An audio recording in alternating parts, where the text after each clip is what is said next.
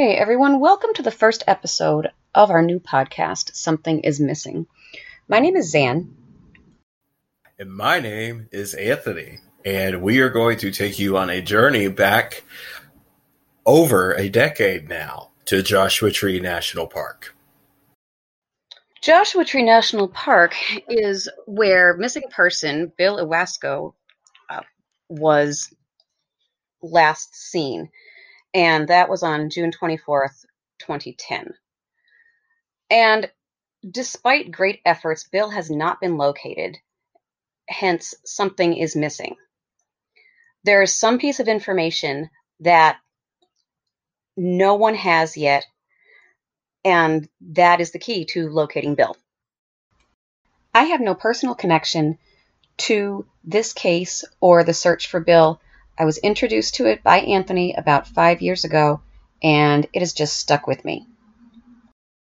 What I bring to the table personally to this case is I don't have any personal firsthand knowledge or experience researching this case. However, I have and continue to spend a somewhat significant amount of time in the Mojave Desert every year, hiking by myself the same way that Bill did. So together, we're going to go through some of these mysteries and see if we can't unravel some of the issues with this case and maybe come up with some better ideas. And we hope you come along for the ride with us. And we will see you out on the trail. Enjoy.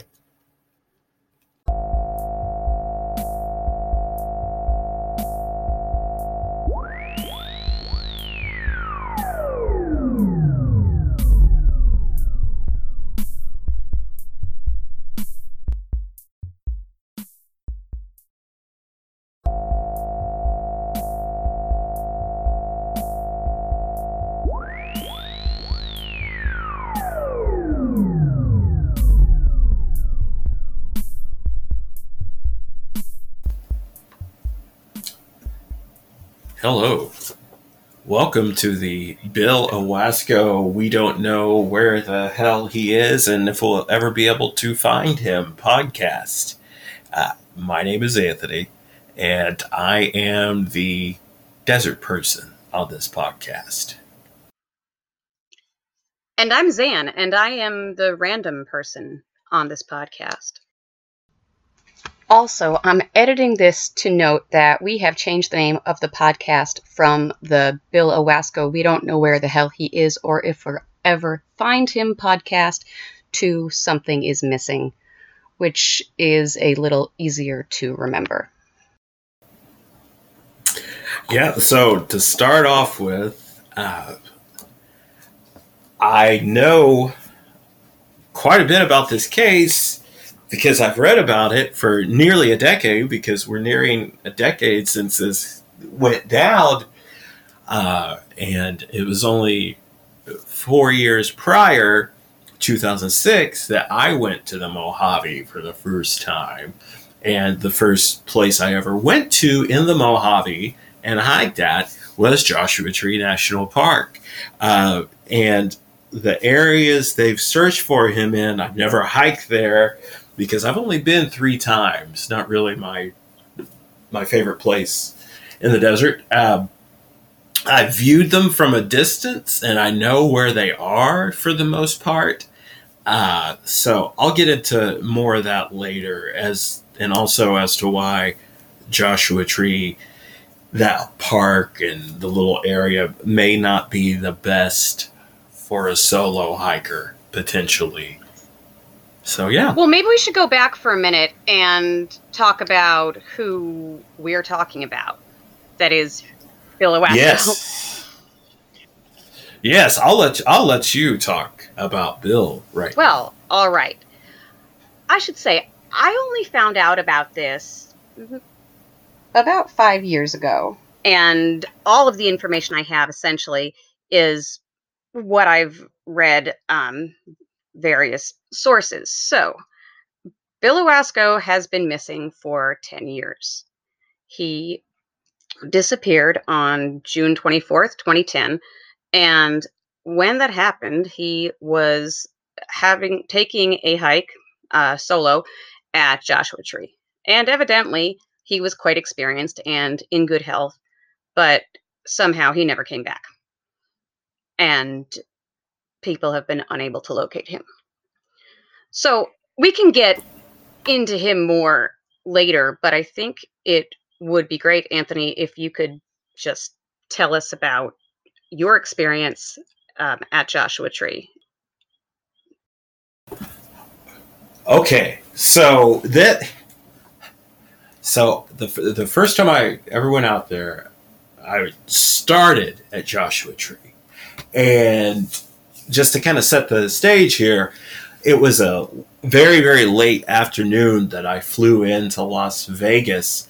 And I got in about 5 or so and got the rental car.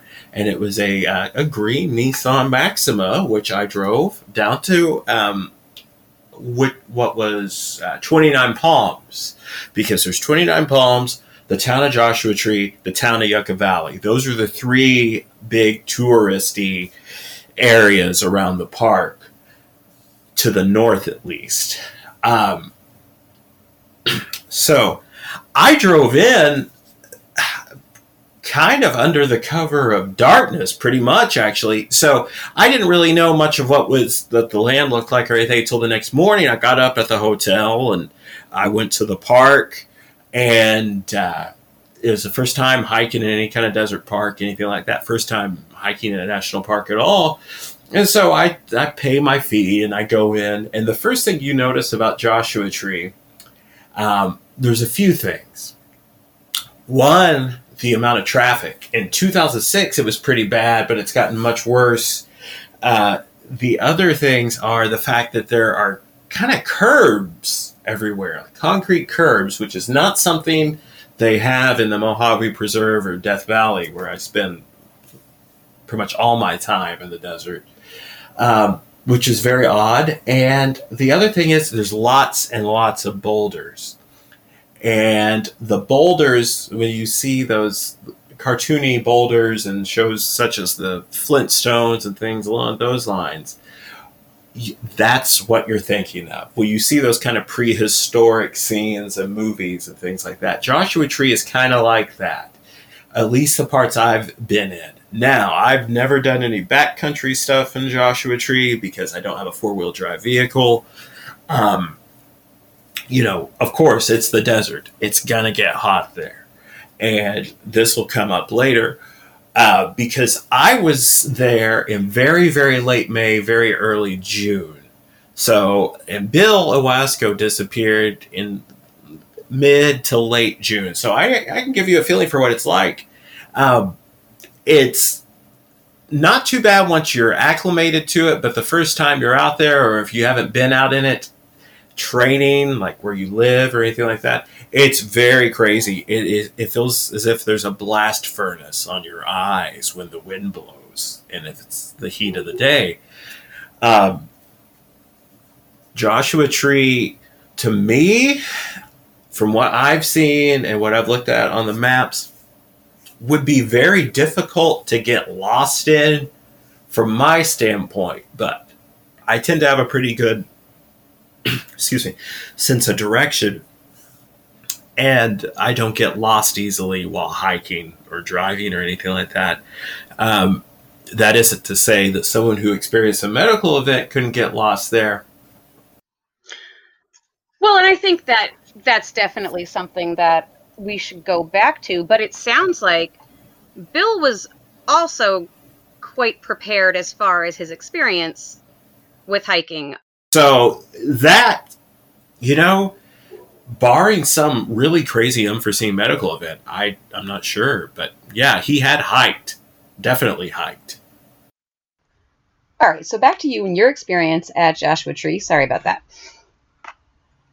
So, okay. Now I came in under cover of darkness and, went out a little bit during the day and just did stuff in the park mainly, things along those lines. And Joshua Tree, for those who do not know, and you're going to hear you're going to hear me at least refer to a couple of other places that are not Joshua Tree, but just for comparison's sake. You will hear me refer to Death Valley and the Mojave National Preserve.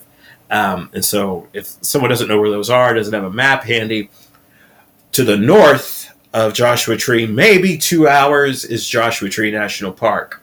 To the north of the Mojave Preserve, if you need to go in on a paved road, about another hour and a half to the north is Death Valley National Park, which is huge. And then to the slightly to the north, to the northeast of the Mojave Preserve is Las Vegas. So Los Angeles is closer than Vegas. A lot of people go out to Joshua Tree. They go out to Yucca Valley, 29 Palms, Coachella Valley, that kind of thing on the weekends, whenever.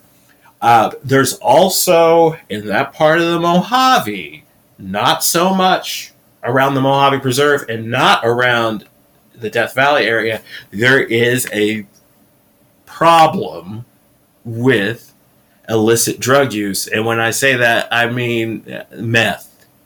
There's a lot of meth down in that area, or at least there was at that time between 2006 and 2012, which was the last time I went to Joshua Tree, because there's lots and lots of tweakers. I'm just going to say it. There's lots of tweakers. I never will forget 2012 when I was there driving by and seeing a guy who was obviously tweaked out getting out of this truck at this gas station. And instead of going in and buying water, he picked up the little tube that you use to fill your tires with. And for some reason, you could use water from it, maybe for radiator purposes. He started drinking from that. And yeah, it was always very entertaining to kind of just watch the people there, because there's this strange dichotomy of these people that come in from LA or different parts of the world to Joshua Tree National Park, and then you've got this kind of underbelly. And that's not to say anything bad about those communities, because everybody's got that, but it's not, I don't think it's as bright, sunshiny roses as everyone wants it to be. And you have to remember, this is the desert and things can be dangerous. I just always think of, I believe it was a couple from somewhere, and it was a couple somewhere in Western Europe. I want to say one of the Nordic countries, who were convinced that because of the name, the U2 tree had to be in that park. And so then they took this rental car down a dirt road, got stranded, and died in the middle of the summer. So you don't have as many, I would say, quote unquote, hardcore desert people going to this park as you would, let's say, Death Valley or Mojave Preserve even. Okay, so going back to the illicit drug use for a second, are these people who you would run into just on your way in and out of the park if you stopped for gas or wherever you're staying? Or do you see them inside as well? Well, you outside. I mean, definitely. Gas stations, things along those lines. And it's also just a very transient kind of place, because there is a 2-lane highway that goes directly through there. And it's a not as well used artery from LA to Las Vegas. But if you want to go up from LA, and also there's a Marine base down in 29 Palms. So you've got that kind of element thrown in there as well. So there's people constantly coming in and out of this town, which could lead you in some interesting directions when you think about Bill Ewasko. But yeah, it's no secret that there's a big meth problem in rural parts of the country, and that's no different in the desert, and you will see those people. Oh. You will see them out and about. Yeah, that definitely does add something to it.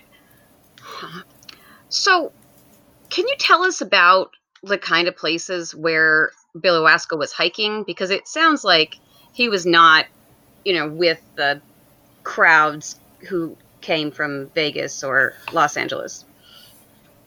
Yes, okay. So, Bill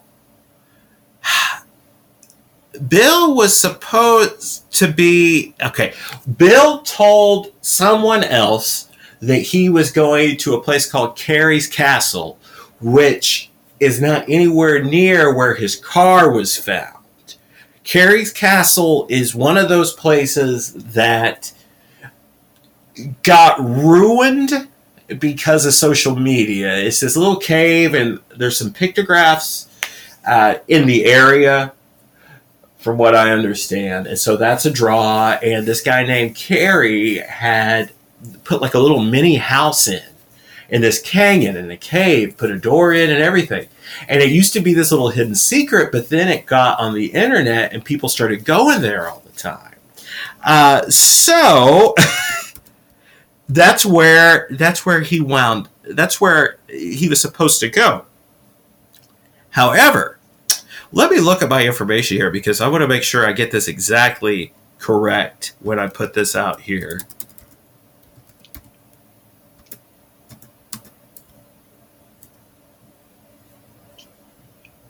Okay, his car was at the Juniper Flats trailhead.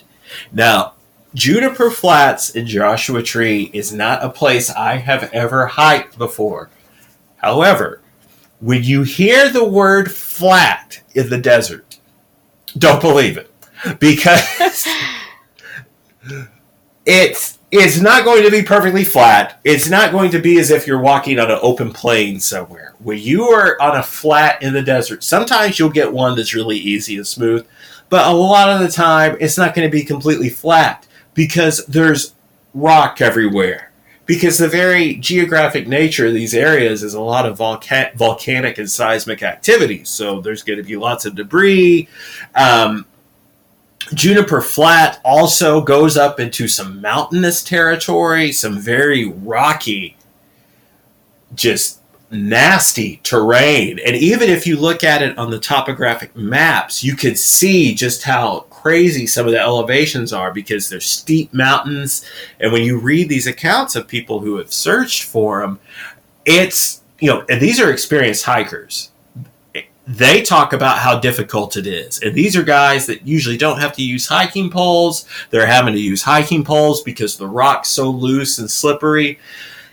That's where he's thought to be in some area such as that, if he is there, if nothing else happened.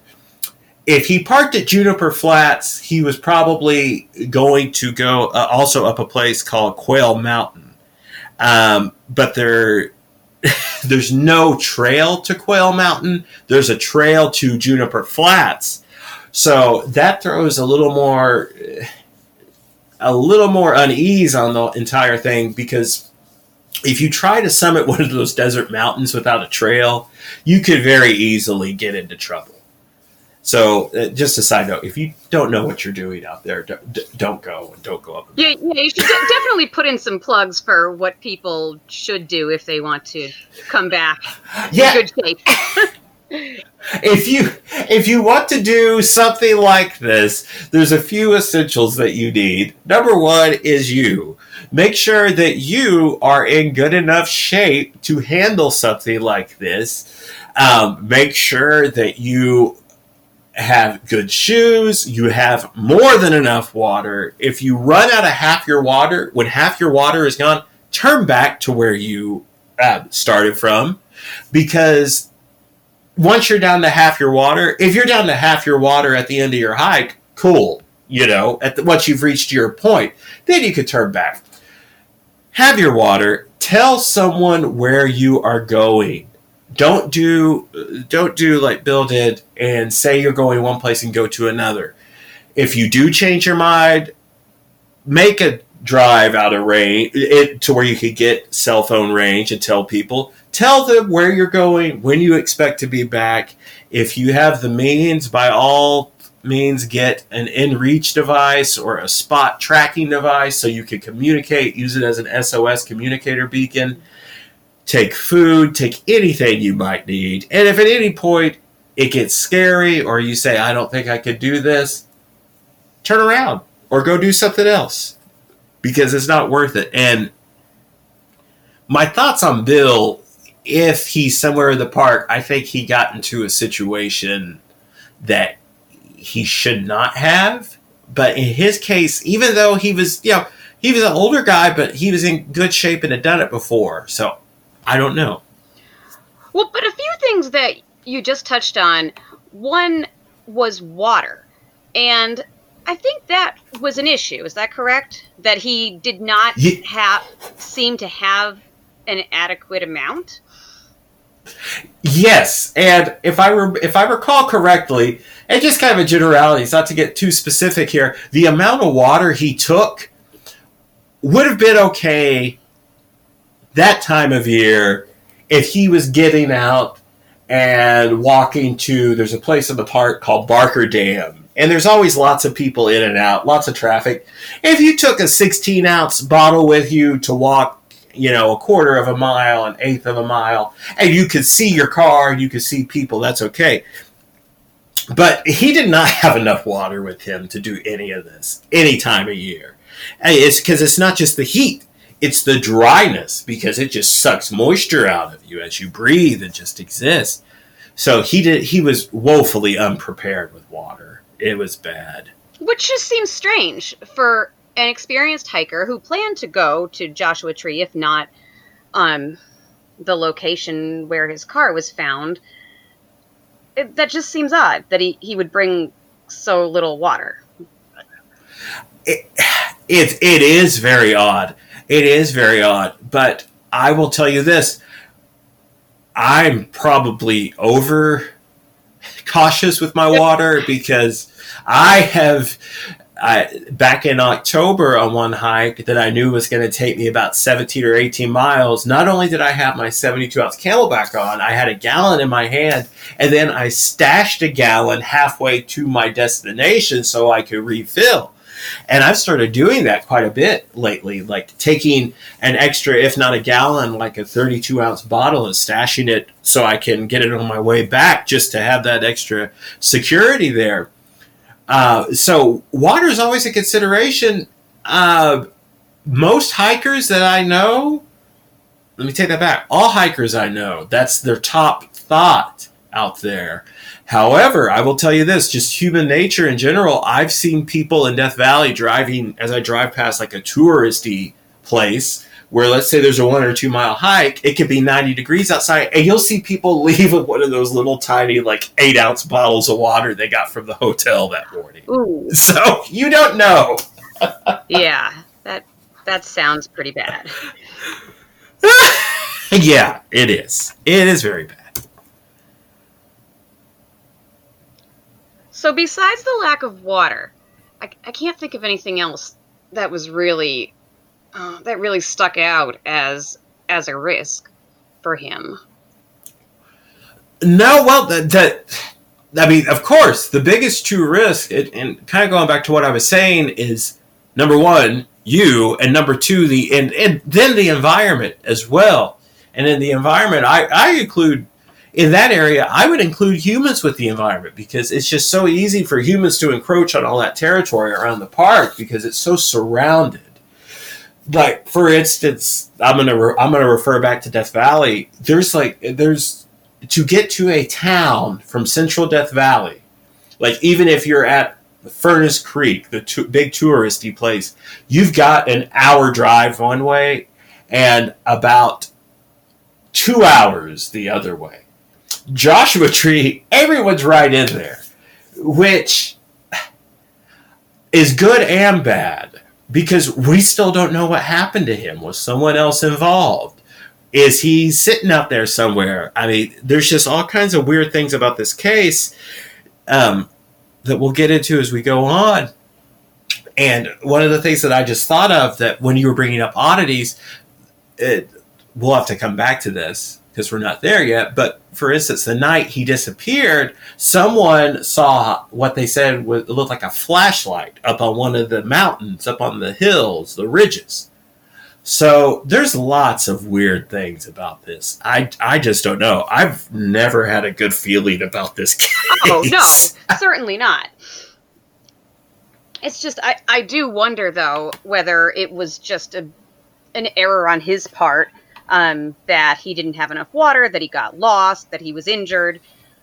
Or as you said, whether there was someone else involved and we're talking about like something different altogether. Oh yeah, I mean, if you think about it, I mean, there's really only three things that could have happened. One, he runs off. Two, something untoward happened to him just by very nature of the environment he was inhabiting. Three, someone did something to him. Right. And what are your thoughts, as if you just had to make a guess as to which is most likely? Well, at about 5 years ago, I would have sat here and probably said Bill got injured or had a heart attack, had a stroke, got some kind of injury, and then never recovered and perished there in the park somewhere, which would make sense with that cell phone data that's out there, which we will tackle in another episode because it's crazy. You have a cell phone ping that's very oddly timed and probably should have happened earlier because you get pretty good cell phone reception in most parts of that park. Now, where it pinged from, it's unlikely that he would have had much reception there. So that is something that could tell us that, yes, he did get in trouble in the park. However, there is now a line of thought from Verizon, from the data they gave, that it could have been anywhere in a 10.6 mile radius around that tower, not just inside the park. So perhaps now I'm more of the mind and the opinion, and after reading more about some of the people and things that have gone on in that part of the desert, I'm more of the mind, I'm 50-50. He could still be in the park, but I'm gradually inching closer to saying something really weird happened to him or he ran off. And at one point, I guess that theory was floated by the poor lady that was his partner, and it did not go well when they brought that up. So as hard as it is maybe for his family to think that, that's always something you could say, but I just don't see him running off. He had a business, he had family back home, and he doesn't seem like the kind of person who would do that to somebody, which leaves us with environment or somebody did something to him. It's weird. Well, and it is weird. And, I mean, to me at least, it seems weird that they've never found him. Never really found anything. And these are search and rescue people, like, who are experienced, I mean, with search and rescue and with the desert. So that's always just another thing that has seemed odd to me. Yeah, there was never anything found. There was a bandana found at one point, but there's no link to that to Bill, and it's the desert. There's lots of people with bandanas, right. And that is not, and that area gets pretty regular foot traffic in the fall, spring, and winter. So, I mean, it just depends. It just really depends. And things don't vanish as quickly in the desert as people think they do. For instance, the Death Valley Germans, their stuff was still there 14 years later. Right. IDs, sunglasses. I found a lens to an old camera I don't even use anymore at a petroglyph site that I visited in 2013. I went back last year. I figured out where I had dropped my lens. It was at the foot of a hill, and it was still sitting there because it was on top of a rock and the rain hadn't washed it away, and it was perfect. So things get sunburned and sunbaked, and there is the matter of animals potentially messing with remains, but let me tell you, if animals have messed with that, I've seen the way coyotes spread stuff around, things along those lines, it would make us more likely to find him. Okay. Yeah, it's just, it's bizarre. Now, here's something I was thinking about today. If you were hiking and got into trouble, like a medical issue that wasn't fatal but was debilitating. Are there things that you would do besides using an SOS device or cell phone, like to alert people that you exist and as where you Oh are? yeah. Oh yes, definitely, definitely. So there's one thing that when we were talking about how to stay safe, when you go hiking by yourself, always take something. Take two things that you can create a spark or fire with. And I always take, I have a fire starter and a lighter. And I also have matches. So I actually take three. Let me tell you this. If you start some kind of fire in the desert that creates smoke during the day, someone is going to see it. Because that is not a common occurrence. And especially if you're in one of those desert national parks, you know what they're going to think? They're going to think either someone's in trouble, there's a wildfire, or there's a meth Well, lab. I was just gonna say, I figured that tied back into the meth. Yes. So you will get someone's attention that way, because I personally know one person online, and I know of four others who got rescued in the 70s, 80s, and 90s that way within 4 hours. And one of them was in a very, very remote place in Death Valley, high up in the Panamint Mountains, and his wasn't a life-threatening injury, but one of his shoes fell apart on him. Well, that may not be life threatening, but have that No. happen just in life. That would be quite a hindrance while hiking. Anyway, Yes. And so he started a fire in the middle of the day, and two hikers came upon him because of the smoke, and were actually able to get him like kind of operational with the shoes and walk back to his camp with him. And he was able to drive out and buy more shoes and start hiking again. Uh, but fire will save you. And you've got, just think about it. You've got all that dry material. Even if you're incapacitated, you're going to be able to reach something that will smoke. You can do it. sure. Just start a little fire and you will get someone's attention. The other thing you're going to want to do is just make yourself as visible as possible. And when you're hiking out there, you're going to wear something kind of bright, or at least wear something that's bright. You know what I mean? And you need something you can signal with, like a old CD or a mirror, or even like a cell phone. You use a screen that's really reflective. And fire first, though. Definitely fire. Well, that is good to know. Now, I need to go over all of this again and reread the information, but do we know what Bill was wearing? We do not know what Bill was wearing exactly. At least I have not seen that. I will go back in and look as well. But there may have been something about that. But, in June in the Mojave Desert in the middle of the day, there's not too many choices that are going to be that comfortable. You got shorts, t-shirt, or you've got a long sleeve shirt to protect you from the sun, and maybe like some tactical pants, which are what I usually wear out there. So you don't have many options if you're being sane. Now, if he went out there in jeans and something else, then I would say this guy does not know what he's doing. But we don't know. Well, all right. I don't know. It is interesting, I will say.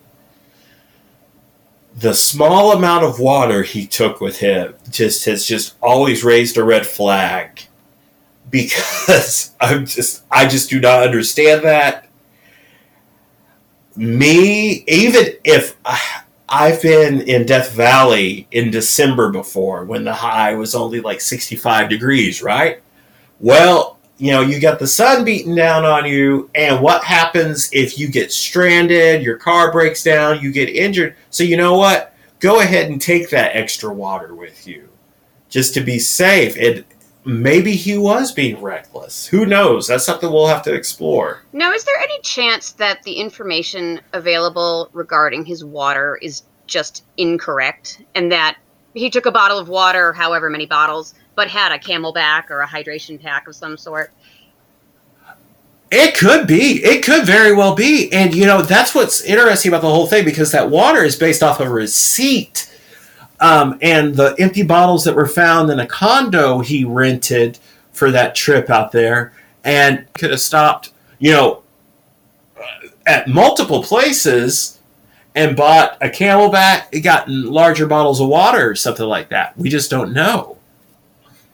Well, yeah, and again, I mean, I think that is the interesting thing about this case, is that there is much that is unknown. So unclear as to what happened to him, obviously. But some really experienced and good people were involved in the search for him, and have been over the years. It wasn't like a limited thing that happened for 2 weeks in 2010. No. And the guy who has been leading the search for a very long time, Tom Mahood, is the one who found the Death Valley Germans. He's found all kinds of stuff that no one had ever been able to find. And so if Tom cannot find this guy, he's got it narrowed down as of his last update to an area he said that needs to be searched. But if Tom is having such terrible luck with this, maybe it is time to look in other directions, because it doesn't make any sense. So where do we go from here? Because we can read and compile the information and present it, but what comes next? I think the next best thing to do would be to take a look at the day that Bill disappeared. Take a look at the day that Bill disappeared. We will get our research together on that, compile it, and then we can go on and we can go into exactly what we know happened that day, hour by hour. Yeah, that sounds like a good plan. And if there's anyone out there who would like to speak with us or provide additional information, that would be great and most welcome. Yes. It would be good. That would be great. We can definitely reach out to some of those people and see if we can get them on here.